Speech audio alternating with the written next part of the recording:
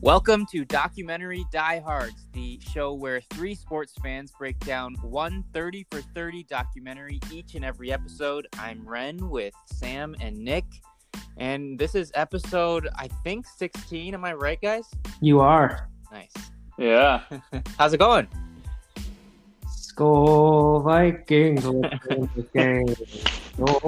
That's copyright. You can't say that. Let's talk about the Vikings-Packers game right away, Ren. Okay. So Wonderful. The Vikings absolutely destroyed the Packers today, and Nick and I are Vikings fans, and Ren is a Packer fan. It's a good day. Absolutely destroyed. I don't know if that's accurate. Dalvin took 4 touchdowns. Yeah, that was good. That was impressive. What are your thoughts on it initially? The Vikings defense was a lot better than, definitely their best game all season. Mm-hmm. I've watched every Vikings game, and it's like their secondary, they had 2 guys go down to injury, and they still played really good defense. Yeah, I don't know, but I don't know. It was just the Vikings defense won it. If I had to narrow down one side of the ball. Yeah, I thought the defensive line looked a lot better today. Got some pressure on Rodgers, which was nice. And I'm not super surprised, I guess, because basically if we get Dalvin Cook involved and then Mike Zimmer off of a bye, you'd have to think he'd figure out the defense a little bit. Yeah. Zimmer traditionally sucks off a bye, though. Does he really? I didn't know that. Yeah. I feel like they always get blown out on a bye. I don't have the stats in front of me, but I'm pretty sure he has a bad record with the byes. Interesting. Yeah, I don't know. Kirk Cousins looked okay. It was just basically the Dalvin Cook story, and Cousins wasn't, turning the ball over, so that worked out well. The Packers offense didn't play that bad, but they did that thing where they look really good on the first drive. They've scored every single first drive all season, usually a touchdown, and it always looks really easy, and then they don't necessarily score that often after that. I forget the final score exactly. I know they scored a few more times, but I can't really. I don't know. I have to think about it more. What the Packers did wrong. Yeah, I think Zimmer is 2-4 after the bye. I will say though, usually the Vikings have a decent record, and so maybe that has something to do with it. You couldn't get much worse than we've been playing before this bye. Yeah, and they got Dalvin Cook back. They coming off one of their worst games, but that was without Dalvin Cook, and he's their whole offense. Right. Yeah. So now, and they definitely. Go ahead. Sorry. They definitely still, in Minnesota sports fashion, still tried to lose at the end. Oh yeah. I was terrified when Rodgers got the ball back with 50 seconds left. I was like, well, it's over. That pass that they had that they didn't get out of bounds for, that's what lost him there. Else I think he would have been able to pull it off. Yeah, that ran 20 seconds off. Yeah. What else was I going to say? I had one other point I wanted to make, but it was really windy. The Packers kicker was coming in. He had a back and a calf injury, so he took the first 2 extra points, made them, but then he pretty much wasn't available because they went for 2 every single time after that, and they went for it on 4th twice and converted 1 of 2. And when one of those times they could have attempted a field goal. So, and then the punter was doing the kickoffs, and so Mason Crosby was out, and it kind of threw things for a loop. He stopped being available I think midway through the first half. So he's got to be 40, right? He's upper 30s for sure. Yeah, he's not 40, but yeah, 30s somewhere. Okay. All right. So that's why they went for it at the end there, because I was listening online or on the radio because we were driving, but then I got to see the last 3 minutes or so of the game, but I was confused why they went for 2. I thought that was a pretty ballsy call, but actually, as I was watching it, I was telling a friend of mine, I was like, they should go for 2 here, even before they went for it, because it really just puts the pressure on the Vikings. I feel on that next drive, put Kirk under pressure, only up 6 instead of 7. Right. I don't know. How bad is it that we're paying a quarterback $30 million and we can't even give him the ball in the last I know. to get a first down. That was like the ultimate Kirk game that we want. Just like hand it to Dalvin. Don't get in the way. Yeah. Don't put any pressure on him.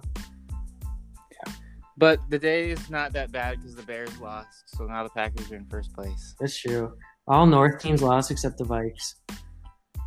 Oh, wow. Oh, and what I was going to say, isn't it just Guys. classic Vikings to right before the bye week or right before the trade deadline to get a win?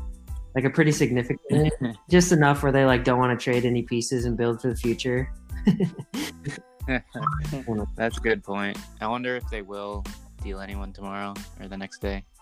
Yeah, I'm not sure. They should for sure, but They should. all right, that's what I wanted to start with, man. All right. Let's get into our review, which was another massively long documentary. The documentary is called The Two Escobars, directed by Jeff and Michael Zimbalist brothers. It's came out in 2010, as most of these are. It's our 16th 30 for 30 watching in order. And it's about Pablo Escobar, famous Colombian drug kingpin of Narcos fame, which I haven't seen. I haven't seen any of the stuff on him. There's been like in the past 5 years, there's been like, I feel like at least 2 movies or shows about him, but haven't seen those until this was the really first thing I had actually seen on him. And then the other Escobar, no relation, which is something we need to be clear about, was Andres Escobar, a star soccer player for the Colombian national team. And it just talks a lot. The summary, I guess, would be the rise and fall of Pablo Escobar and the rise and fall of Andres Escobar, and how the drug, world intertwined with the soccer, the rise of elite soccer in the time. It was the early 90s in Colombia, and in 94 when the World Cup was in the U.S., as we mentioned in the last week's episode, the Colombians were the favorites for to win the World Cup, and that was kind of intersecting with all the war on drugs and all the drug trafficking into the U.S., the cocaine from Colombia, etc. A lot of it, and all the crime that Pablo Escobar was involved in, and his rise in power, really, his popularity in some parts. And it just kind of goes through all that, and it ends, it kind of wraps up with eventually Pablo Escobar's death after he was very, like a highly wanted man, and then the tragic killing of Andres Escobar after he had an own goal in the World Cup. And there was a lot of betting and, different, I guess, drug lords or drug cartels were betting on different players and players from different teams and soccer players, etc. And so they're just all super complicated, and that's kind of the arc of the film. It's 140 some minutes, I think, so basically 2 hours. And it just kind of was ultimately trying to cast these two characters against each other, the parallels, as Andres, like the really good guy, and Pablo, the bad guy. What did you guys think when you first saw it, Nick? Yeah, what a story. What a storyline. Crazy. The different parallels or the intersections with the different podcasts that we've done, or the different documentaries that we've seen. The 1994 World Cup that we talked about last week was also going on.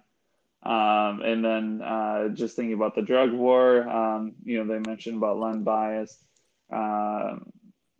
before, in everything like that I feel like we've all talked about how we've learned, about those different events that we didn't know because we weren't alive, but it was kind of funny to see all those intersect, and obviously how big of a role it played within soccer in Colombia. I thought it was cool to see the start, from the beginning, and how how things started to be in this environment, or how the drug wars, started to have that influence on soccer in that country, and then ultimately how it didn't work out. But what do you think, Sam? One of my first thoughts was that just the outline of it kind of reminded me of Straight Out of LA, with how it like has an intersection of two different stories. You know how like in Straight Out of LA, it focuses on the Raiders and then it focuses on NWA and how those two things intersect. And then this one kind of has, the two Escobars and how those two stories intersect. But I liked this one a lot more. I thought that, it was like deserving of ESPN 30 for 30. And it got a little bit long at points, but I really just didn't know or understand, I guess, the role that drug money had in soccer and the rise and fall of soccer in Colombia. And so I thought that part was fascinating. I don't want to like get into like the moral like right or wrong of like how the drug money should or should not have helped the rise of Colombian soccer, because they interviewed like everyone, and among them was the national team head coach, and he was talking about there was drug money in youth soccer and building fields in poor communities and bringing and feeding it to these big clubs, as well as, I mean, I don't know about directly to the national team, but all the players in one way or another got paid through drug money. And when these clubs were, feeding money into these big team programs that were then trafficked or then laundering their money, and that was a good way for them to launder money at a certain period of time. But the head coach was talking about just how like the rise of Colombian soccer that was unknown and not at a world elite level was only because of the drug money, and everyone pretty much agreed with that. The president of the national soccer like federation in Colombia said that too, and basically we saw at the end how once they tore it down, like a lot of the drug wars and the like all the systems in place, then we haven't heard from Colombian national soccer again, just because of, I mean, I don't really know. I guess because of they just don't have enough money to bring the talent in terms of coaches, trainers, and competition. And so, I mean, like, we always are used to seeing like these big countries at the World Cup and even like the Olympics or whatever national sporting team it is. But like, how do we wrap our head around like these smaller countries that can't really get ahead or get even and compete internationally? Yeah, that's a good point, and it was interesting to see their rise and then their fall, like you said, and how they haven't been relevant since drug money was taken out of it. But yeah, I guess I don't really know how to answer that question. What do you think, Nick? Yeah, it's an impossible question, I think, because with money there's power, and then you can go into the population aspect of things. If you have a higher population, you're more likely to maybe have more talented individuals, but then you need the money to be able to foster that development of talent in order to create success too. So I feel like it's a bigger scale situation of like in baseball where you have the big market teams against the small market teams. And it's like kind of that on steroids, I guess. No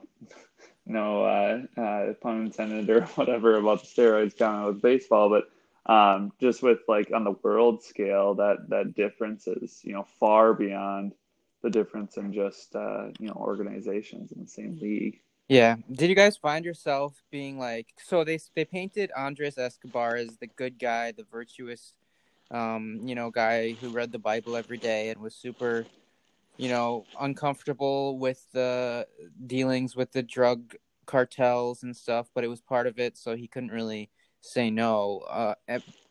everyone was participating in one way or another with the cartels, and Pablo Escobar was really involved with the specific team that we were following, that Andres was on, and then they all went to the national team, which Pablo wasn't as involved with, but the club team, or whatever you want to call it, was part owned by Pablo Escobar. He owned two, I think, but they used to go to his house, party with him, and they're not dumb. Like, they know what he's involved in. Everyone really knew in the country. They just kind of, said no evil, or what is it? Speak no evil, see no evil. I don't know what the phrase is, but and then ultimately when he was he locked himself in his own prison that he made for himself. They went to visit him, and the whole team, the whole national team did. At points I was like, well, this coach should not let his players do this, or these guys shouldn't do that. But it wasn't even just the players. So I was going back and forth. It was there was almost half the population that was a fan of Pablo Escobar. So it was weird. Yeah. It was a different. It was a more gray area of what right and wrong was when it came to that. Well, I thought. Yeah, without a doubt. Go ahead, man. Oh, I was just gonna say, without a doubt, I think that him as a figure was so huge in that country, and what he gave to people that were poor or didn't have homes, and he gave them opportunity, because he viewed himself as the savior of others, or just wanting to make Colombia into this good nation, or at least serve others. That's kind of how they said it. They in the documentary, they said that they viewed him, or the lower class, economically speaking, viewed him as the Messiah, basically. So yeah, it's easier to turn a blind eye to that. Yes, I thought that the documentary did a really good job of showing a different side to Pablo Escobar, because I think, just as someone who I don't really know much about him, all I really know is that he was the biggest drug smuggler in the world and very powerful, and I guess I've always just viewed him as a bad person. But I think this documentary did a really good job of showing that there was more to it than that. And yeah, he was doing these bad things to get all this money, but then he was also doing a lot of things for the people of Colombia that a lot of people didn't see from the outside. And one story that really sticks out from this documentary is when there's that village of 700 people or whatever that are basically living in a landfill. And he just goes in and sees the lives that they're living, and actually builds them all homes. And I thought that was just an awesome thing to do, no matter where you're getting your money from. Mm-hmm.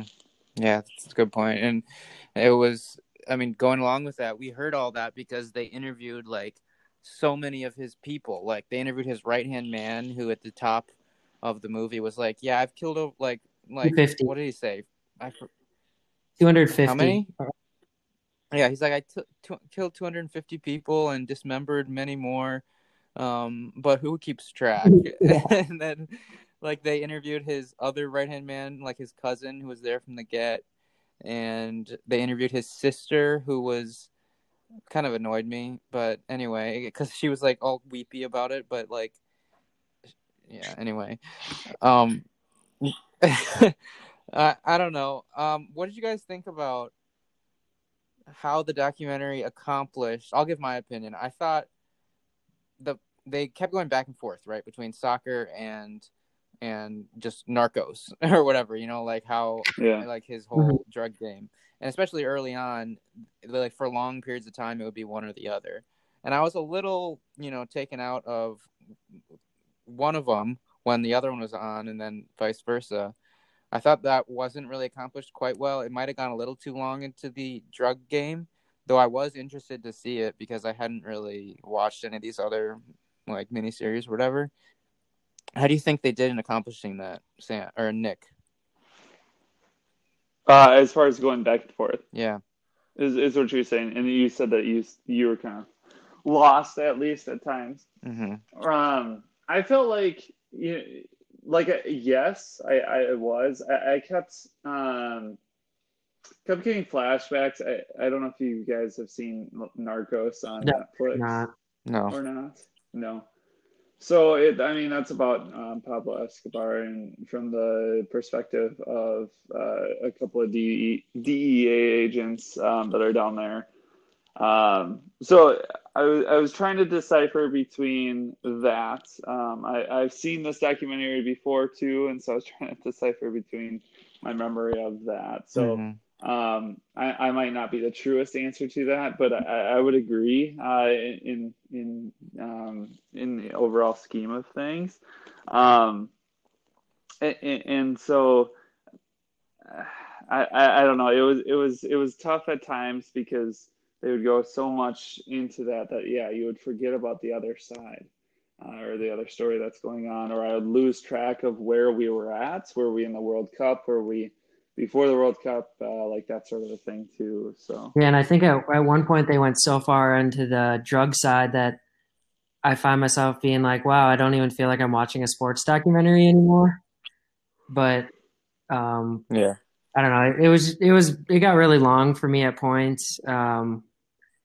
And yeah, I thought it was like a decent job of going back and forth. I felt like because it was so long, they had to like keep going. Obviously, they had to keep going back and forth so many times. But yeah, I feel like it could have been a little bit more organized for sure.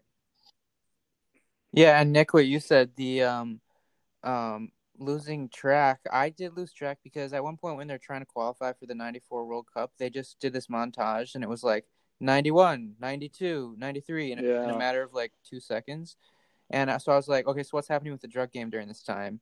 And I'm Mm-hmm. assuming that like the other stuff we had been watching had covered most of that time, but they didn't exactly do a good enough job of intersecting like when the landmark times of when this happened and when Pablo got elected to the House, and then when he got, and then like when they were qualifying for this, when Pablo was put in prison, etc.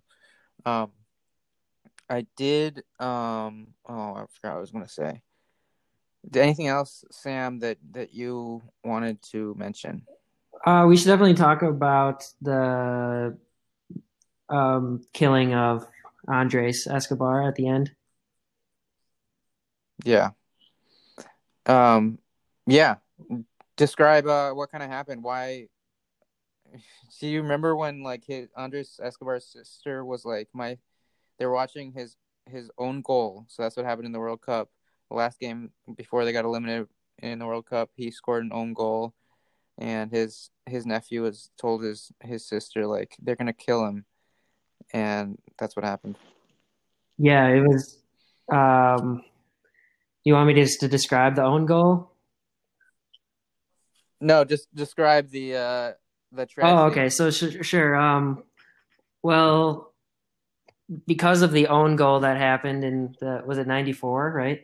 The 94 World Cup. Yeah. Um, he decided when he came back that he wasn't going to let it ruin him, I guess, even though it was a rough time. So he decided to go out, even though his teammates um, advised him not to because it was dangerous.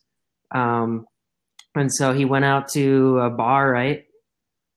And yeah, or a Yeah, club or club. something, and had a few drinks and was talking with everybody. And then a few people started to talk about, oh, nice goal you had there, scoring on yourself, basically, and that upset him. And so they were ready to leave, and he'd had a few drinks, and he like drove up to the group of people who had been talking smack to him, and kind of sounds like they got into it a little bit, and they opened fire and shot him 6 times, and yeah, and then he passed away, sadly. And like the I feel like the whole documentary was I mean it was based around this, right? It was based around the two Escobars is what it's called, but it the whole documentary I was like this is a stretch is what I was thinking that these two are parallels. They're only doing this because their last name is both Escobar. Mm-hmm. And I mean it maybe I mean it ultimately it probably wasn't because he was the captain of the national team. But if he hadn't scored the own goal and been killed, it definitely was. And so I was waiting this whole documentary for them to come together. I thought it would be. I was wondering, like, okay, so they're not even really interacting that much. They're asking the interviewees like about them, their characters, and that's really all they're doing is just painting them as the good and the bad guy. And I thought they were gonna have like a run in at one point. I thought like Andres was gonna like make a stand against Pablo or something, and then Pablo died, and that still hadn't happened. And then so then the own goal, and then I was like, okay, this is what's gonna happen, and then it did, and it really did help. I mean, it completely brought it full circle, in that they both like died for different reasons and from the same, and for different reasons and because of the same reason, really, and so like that. I mean, the like I don't know, the full circle-ness of that was really good for the movie. It kind of took a long time to get there, and it might have still been a bit of a stretch for the documentary, but for a storyline and if you want to, say that for an anecdote, like saying these two people were super impactful and blah blah blah ended this way. I think it's a really, I mean, it holds up for sure. Yeah, I'd agree. I thought it was a little bit of a stretch at first because it could have just been Pablo Escobar and like Colombian soccer maybe. But then, yeah, obviously because of the murder, he became the most famous of all of those soccer players. So that's why I kind of compared it to Straight Out of LA, because that was one of our big talking points about that documentary was it a stretch to just have a whole documentary about NWA and the Raiders? And then we thought that one was definitely a stretch. And after, completing this whole documentary, I don't think that this one was much of a stretch at all. And yeah. Mm-hmm. That way, it sort of reminded me of the Nelson Mandela documentary too, because it was the national team, it was rugby in that one, and then it was all the political strife and social strife within a country. I mean, and they also did do the bouncing back and forth between those two things. The Nelson Mandela one, I think, pulled it off like perfectly almost. And so this one was a little bit like that, but different in many ways. Agreed. I do have one question for you guys. What did you think about the documentary being almost entirely in Spanish? Yeah, so I was trying to be like semi-productive during this, to be honest. And I quickly figured out that wasn't going to be able to be done because I was having to read all the subtitles and stuff.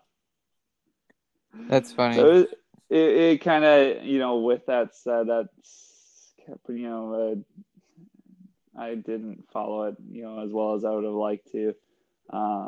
With that, it's definitely one that needed your full attention and being able to help with following it better. So yeah, it was interesting. It was the first time for one of these that I've watched it on my computer, which I realized because I take notes on my computer on a Word document, and so I was planning on just going back and forth between tabs or whatever, and I couldn't because I would have to pause it because I couldn't hear what they were saying. I couldn't quickly write down a note and then come back to the documentary because it was subtitles.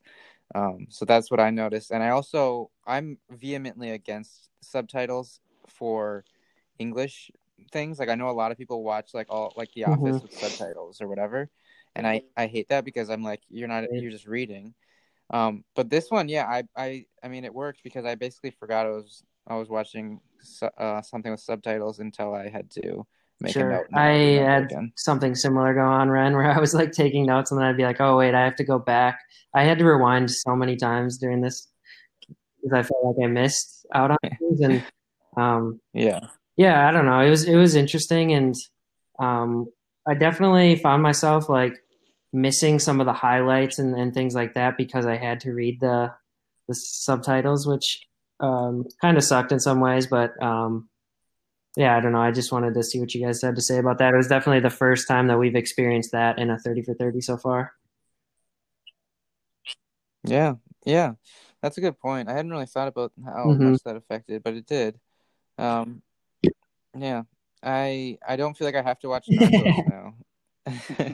I sort of meant to eventually, but though I still might, because obviously this guy was, I mean, he was a really weird character. He seemed like, I don't know, he was just different.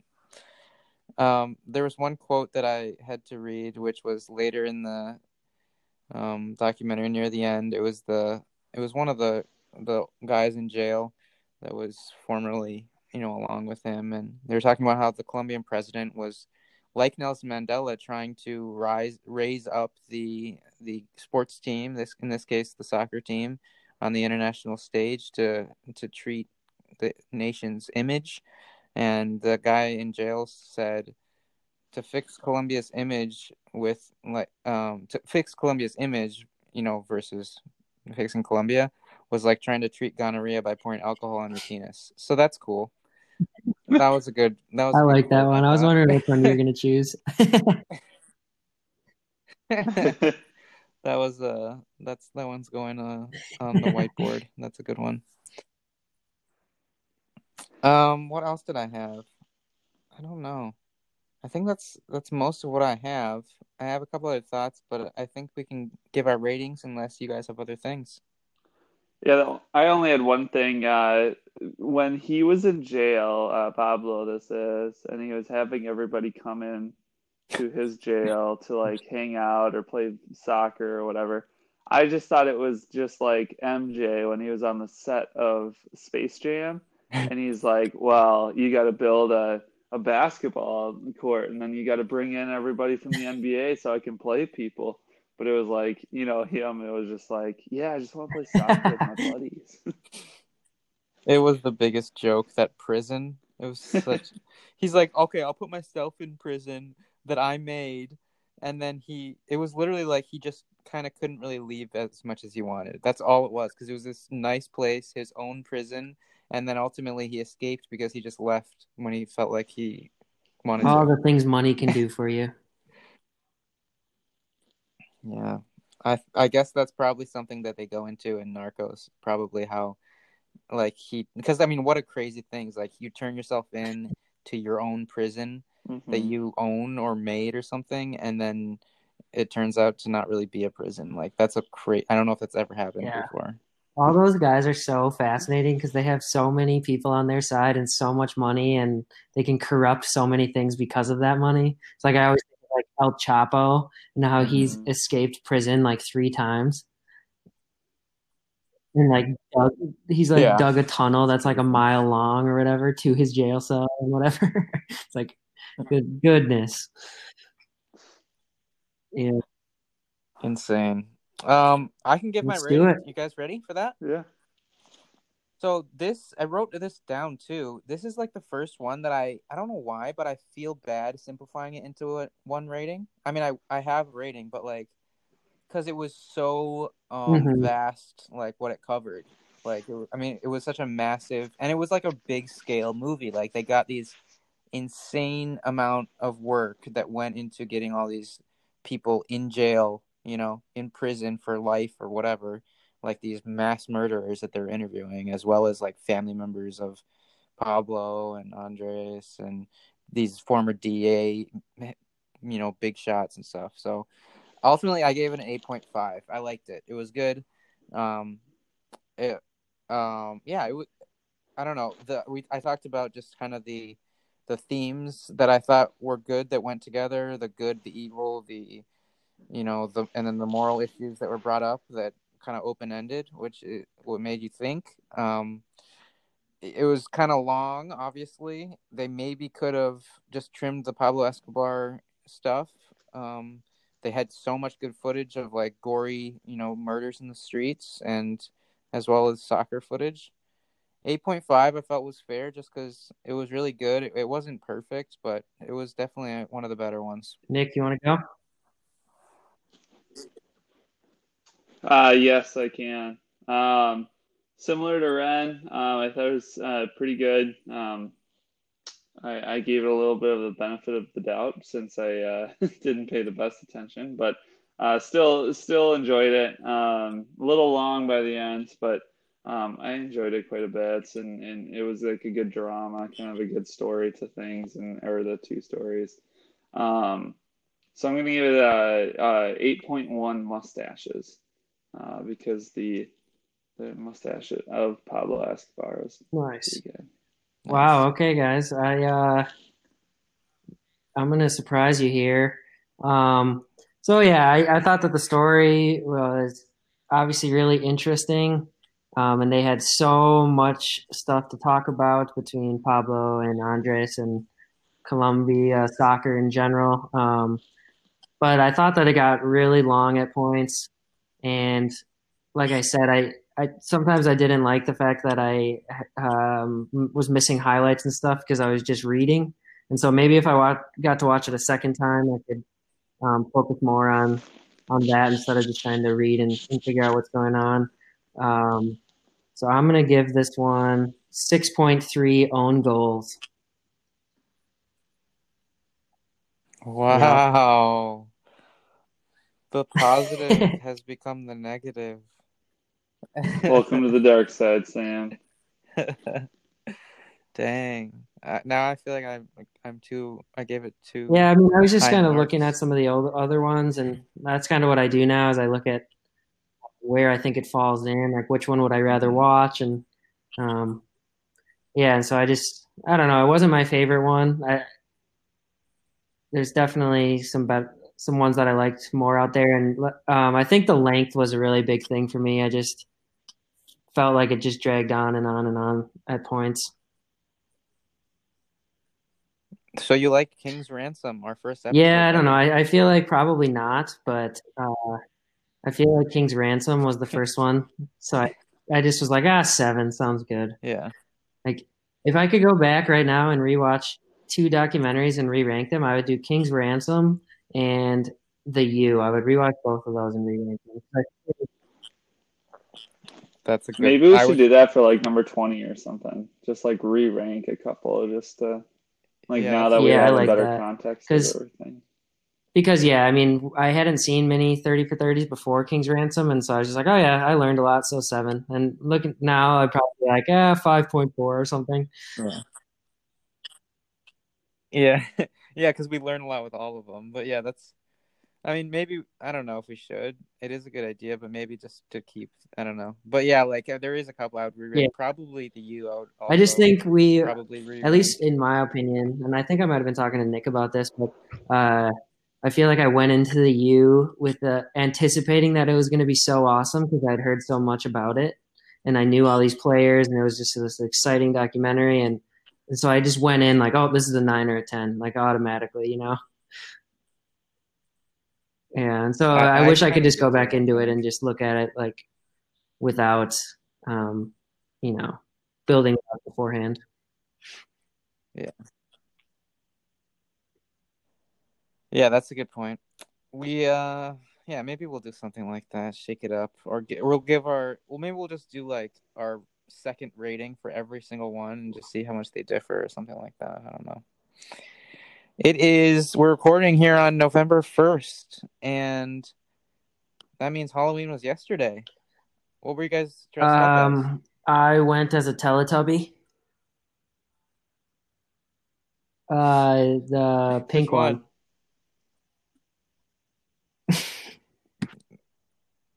one? The yellow, I Poe, don't think there's the a other pink one. one. I mean, the red one. The red one. Wow, you're so Poe. lying out of your butt right I now. did not go as anything, but I did hand out candy for the first time, and that was fun. Yeah, we actually did have Do you quite a have a few lot of kids. We people? left a bowl out at first, just with like little individual baggies, so that we didn't have to, um, I don't know, we didn't have to interact. But then Yeah, eventually that's that smart. ran out, so then I just started handing out candy myself, and yeah, it was fun. What, Yeah, we had like no one here. that There's was like it. the two neighbor Hmm. kids. Yeah, Yeah, that I really have to eat that sucks, candy doesn't it? myself. Oh well. And that brings us to our Mount Rushmore category today is Halloween candy. So the idea here is it's Halloween candy, so maybe don't do movie theater candy. If you want to, I'm not gonna fight you on it. Like I guess I mean if we do all candy, like it could be overwhelming. Whatever you want to do.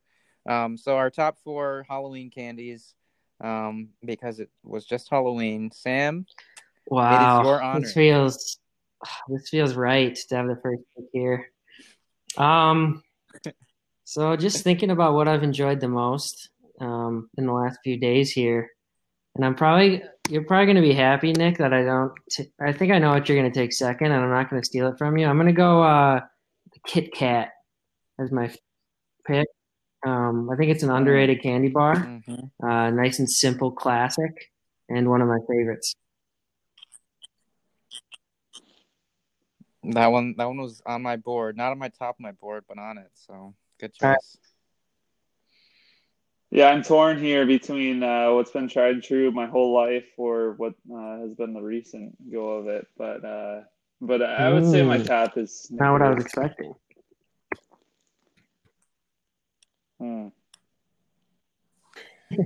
Are you satisfied with that pick? No, because I don't have any. All right. Well, I get back to backs, and I'm gonna crush it here. You'll notice a theme as we go on, but my number 1 is Skittles. I like to taste the rainbow. I'm a big Skittles guy. Not a big Marshawn Lynch guy, but a big Skittles guy. And then my second, since we're going Snakes draft, is Starburst. Starburst have always been my favorite since I was little. The pink one's my favorite, strawberry. The lemon ones are least favorite of the original 4 flavors. But they're so, like, I don't know. They're just, like, very different than most other candies. They're super juicy. I could eat about a million Starbursts in one sitting, I think. Yeah.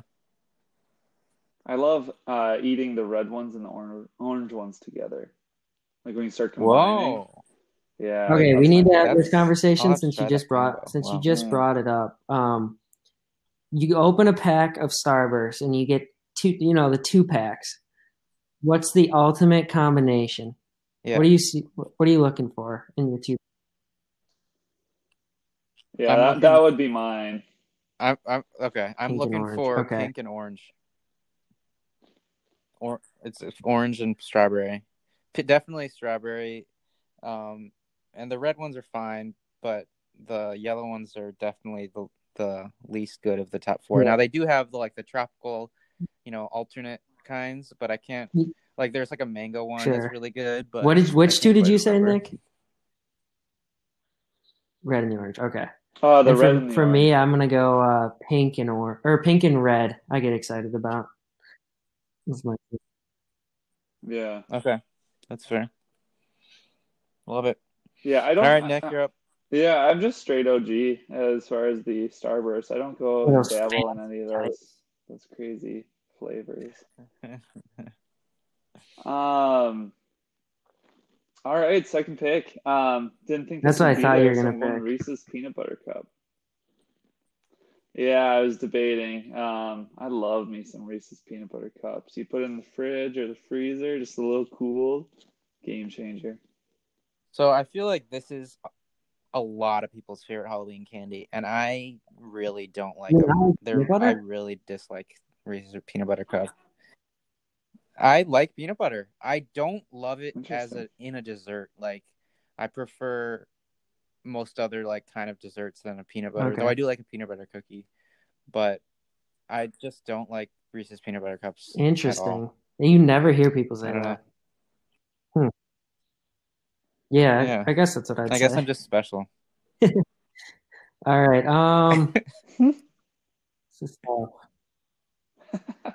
Okay, so I'm gonna go with Hershey's Cookies and Cream. It's like the white Hershey's bar. Wait, what's that? You never had that? Oh. It's amazing, man. And it's probably my favorite candy bar of all time. And yeah, they make little ones that you can hand out on Halloween. Yes. Huh. They also make some, they have, I just had one this weekend that was fangs, they called it. And I was like, oh man, they have it in the shape of fangs, but it's just literally just the print on top is just as if it were fangs. I love the texture of them too. It tasted great, so. top notch. Mm. Oh man. And then I guess with my next pick, I am gonna go with Twix. Yeah, All right. it's going That's with a a good lot pick. of chocolate because Ren, you took like the two Skittles and Starburst are like my two sugary ones I'd go with probably. Yeah. No, not at all. Yeah, there's no No, sugar there's in no Twix. calorie in No. no calories in Halloween candy. Did you guys know that? Yeah. That's why it's so good. Yeah. All right, Nick. All right. You guys can veto this. Do Oreos count? I'd say no as well. I would say no. All right, that's fair. I always gotta check with my Oreos. So, I will go with a Mr. What? Goodbar. Ooh. Mr. Goodbar. I don't even know if Yeah, I've ever had a sweeter. Mr. Goodbar. But really, my grandma was always obsessed with them. Or like that's her favorite candy bar, and so we would always get her that for, like uh, Christmas or Halloween or like really anytime we saw her. But anyways, it was just kind of like I always knew that it was her favorite, and so we'd always have that together. She would have like a couple. It's like a Hershey's where it's like split into three, and so she would always have like three of those small little things like if she had them like with her coffee in the morning. What is it? Like, I mean, I'm pretty sure I've had it, but a long time Yeah, ago. it's like it's just like a Hershey's bar, and Yeah. is it just randomly placed peanuts? Yeah. Okay. It's not like a Crunch Bar where it's like more dense. It's just just like chocolate and then intermittent peanuts in there. All right. Making the turn here, I'll do my third and last one. For my third pick, Dum Dums. I love like a sucker, and like I had a friend that used to get the huge sack of them, like the massive one, and you just like eat those all day long, and they like have so many flavors. Most of them are good, some are gross, like the popcorn ones aren't great, but there's they're like that used to be like a hobby or like a vice for kids. Like instead of like smoking, you would just always have a Dum Dum in your mouth, and it was really good for when you went to the dentist. But Dum Dums are good. And breaking with my theme for my last pick, I'm gonna do a Tootsie Roll because I feel like that's an ultimate Halloween candy. Like that's always in those bags, and I really like it. Like I think it's really good, and I don't think I've ever really had it besides during Halloween. On the flavored Tootsie Rolls, like the fruity ones?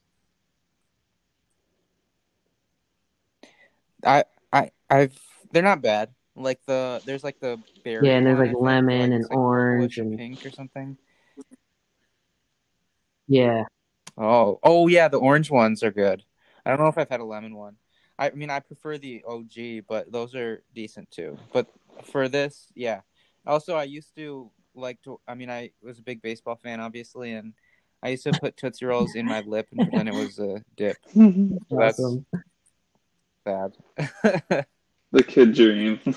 Yeah, and since then I've tried dip twice in my adult life and puked both times, so that's a different story. That's good. Yeah. We'll save that for a different Mount Rushmore. Mount Rushmore of things that make you vomit. Oh, that'll be a massive list for me. That's funny. That's good. All right, Nick. All right, last one for me is peanut M&Ms. I could destroy peanut M&Ms for like a whole night, just like you guys were saying about Starburst. But all right, so your theme is that anything that has a peanut in it, you're all about it. Pretty much. Oh, yeah. Nice. Peanut and chocolate, yeah. Oh, all right. I'm debating here. Do I go with another chocolate or do I go with? I'm gonna go with a different one. I'm gonna go Sour Patch Kids. I was debating that. Mm. I love the See, I'm more of a watermelon ones regular more. guy. Those little packs are of my Sour favorite. Patch Kids, those are always a good thing to find in your Halloween bag. All right, I'll give us a good Good variety. review here. So I went with the Kit Kat, Hershey's Cookies and Cream, Twix, and Sour Patch Kids.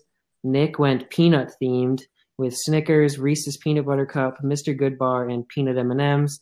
And Ren went with Skittles, Starburst, Dum Dums, and Tootsie Rolls. That's debatable. Mine's the best. I wish that we could just create a poll so easily so that we could have people vote on them. Oh shoot! I might try to do Yeah, that. I know. I wish that there But was a that way might be that a we could couple polls. Yeah. easily have people vote. Maybe we should just do the first, like each of our first picks, and put those up against each other and see which one Yeah, wins. could do that. Or if you can figure out a way to do all of them too. But yeah, mine are all mostly fruity except for Tootsie Rolls. I knew Or your that's top two, because I feel like yeah, we could do top two. yeah, We could probably just figure out a way to figure make a out. poll. Like if we screenshotted it and then This edited it down, but we can talk about that later. Oh, that's true. oh yeah, whose team is best? This rating going back to the Escobars was 7.63. Where does that rank? That Sam, ranks. in your mathematical It rankings? is 6th overall, between right behind the Band That Wouldn't Die, which was 8.13, and right above Muhammad and Larry, which is 7.2. Interesting. Not for obviously this is an average of all of our scores, but that's that's out of 16th is not bad. If it's in the upper half, like right. I would say it's a I'm actually surprised. I thought that you guys would have ranked it a little bit lower. You guys were higher on it than I was expecting, so that's cool. Nice. Okay, let's go to our last segment, which is the documentary wish list. It's Nick's turn. What 30 for 30 documentary do you want made in the future? Yeah, so what if I told you guys that a touchdown celebration dance is not all that Tebowing was? Ooh. The life and story of Tim Tebow. I think it would be fascinating to see where he came from, go through his Florida years, especially when you think about the contrast of him and like his character and his everything that he stands for as far as faith, and competitiveness and everything, but then also with like Aaron Hernandez also in the locker room, and then just going into the NFL, he was pretty, I guess you could say, closed-minded as a blunt way of saying it, as far as like he wanted to be a quarterback, and what that pre-draft process was like, what the draft process was like once he got drafted. Yeah, whether it's like how many people loved him, how many people hated him, just a polarizing figure, and then going through that playoff run that he had, or at least like the one play against the Steelers, I think it was, when he had that long pass, or I mean, it wasn't a long pass, but the long touchdown to Demaryius Thomas and everything with that. And then you can follow it up with him in his baseball career and shifting into analyst role with SEC Network, and kind of where he's at now. I like it. Yeah, I like to go back to his early years. Like, I remember learning that he was homeschooled. I was homeschooled, so then that was dope. I was a big Tebow fan. I think I have a Tebow Broncos jersey somewhere, Nice. And that play in the playoffs against the Steelers in overtime, I was like watching it weirdly from like a cruise ship. So like my grandparents took us on a cruise and I don't know, it was like off of Mexico, and it was like back in the cabin watching that game. Dang, that's pretty cool. It was amazing. Yeah, that would be fascinating. Like he was just such an interesting character at Florida because he had so many expectations, but he like met or exceeded all of them, it seemed like, at Florida. And then also like going on to the NFL, and you talk about like his stubbornness to not really change positions and stuff. Like As I just watched like the Saints and the Bears play, and I just was thinking as you were talking, like he is basically Taysom Hill, except a better quarterback. You know what I mean? As Yeah. far as like athletic ability and stuff, like he could have easily Right. played that role for like Sean Payton or Kyle Shanahan or something, but he just refused to do that, and it's really interesting. And then he chose to like go on and play baseball instead, and yeah, I think it's super interesting how like where do you fall on that side? Was he stupid for doing that, or was he just doing what he wanted to do?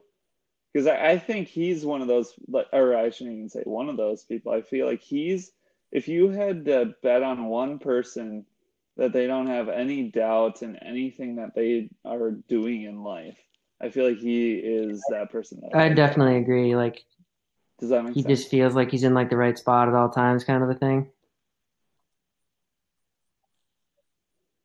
Yeah, he just feels so driven, like called to do what he's doing. He's so certain Hmm. in what he's doing. Yeah. Yeah, And now going into, post, like whether it's analyst or like faith, conversations or leadership that way. I just feel like he is completely sold on what he is doing and passionate about it to the nth degree.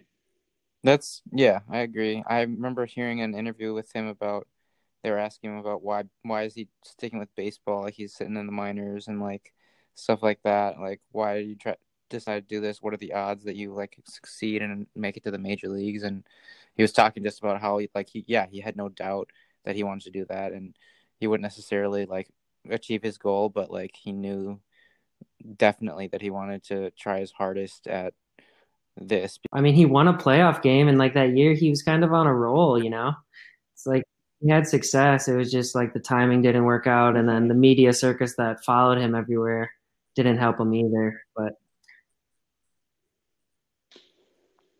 Yeah, and I feel like he wanted to be a quarterback. Anybody that told him that he should do something different, he took it more as like motivation, or I'm going to show you how, mhm, I'm going to show you, or I'm going to prove you wrong. Kind of Lamar Jackson way of going about things. And now it's right. easier to say he should have been a Taysom Hill, but you know, just different perspectives. I don't think it's right or wrong, just different. Yeah, I was always frustrated with like after he had that playoff run, then like he was all of a sudden a bad quarterback, which I mean I understand, but I felt like he didn't quite get to Yeah, prove how bad he definitely just a was. winner They though. just He kind just of always I don't know. won everywhere he went. Um, Mm-hmm. yeah, exactly. There's like that magic Yeah, that we kept witnessing every once in a while, yeah. so that was fun. Just based on the amount that That's a we good just idea. talked I about it, like we talked that. about it for like 5 minutes. Um, That's a good idea.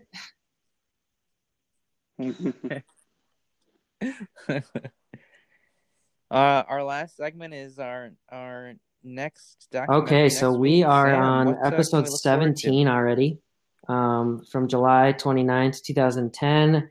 It's called The Birth of Big Air, directed by Jeff Tremaine. It's about the life of Matt Hoffman and his 25-year career of advancing in creative and promotional avenues, BMX riding.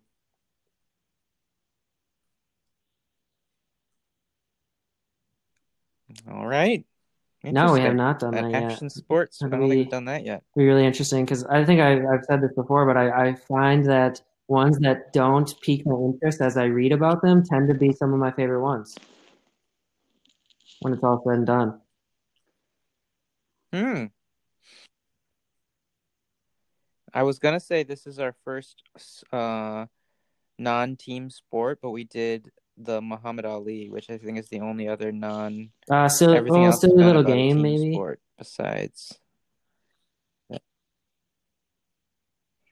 what's Yeah, that's silly true. little Not game? Oh, necessarily well, a team. that's about baseball, right? And then the Or other what? one It is could go into a category. Yeah. Jimmy the Greek.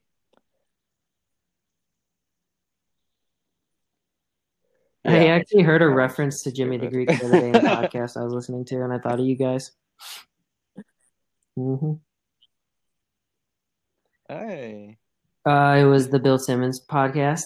They were what talking about podcast? gambling and like a gambling Hall of Fame and who would be in it if there was a gambling Hall of Fame. And the first name they brought up was Jimmy the Greek. And I was like, oh, because of this podcast, I know who that is and who you're referring to. Yeah, there's been a couple times where like I'm more Yeah, it informed is and cool. I'm just in the daily sports Even though life, it was the which is worst one always we've cool. seen so far.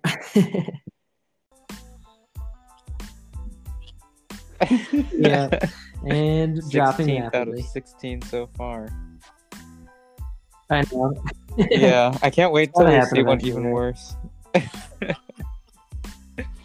Yeah, But hopefully it's not one of that's the true. hour and 44-minute ones. No, I don't think so. We say goodbye. Thanks for tuning in, Nope, everybody. I got nothing.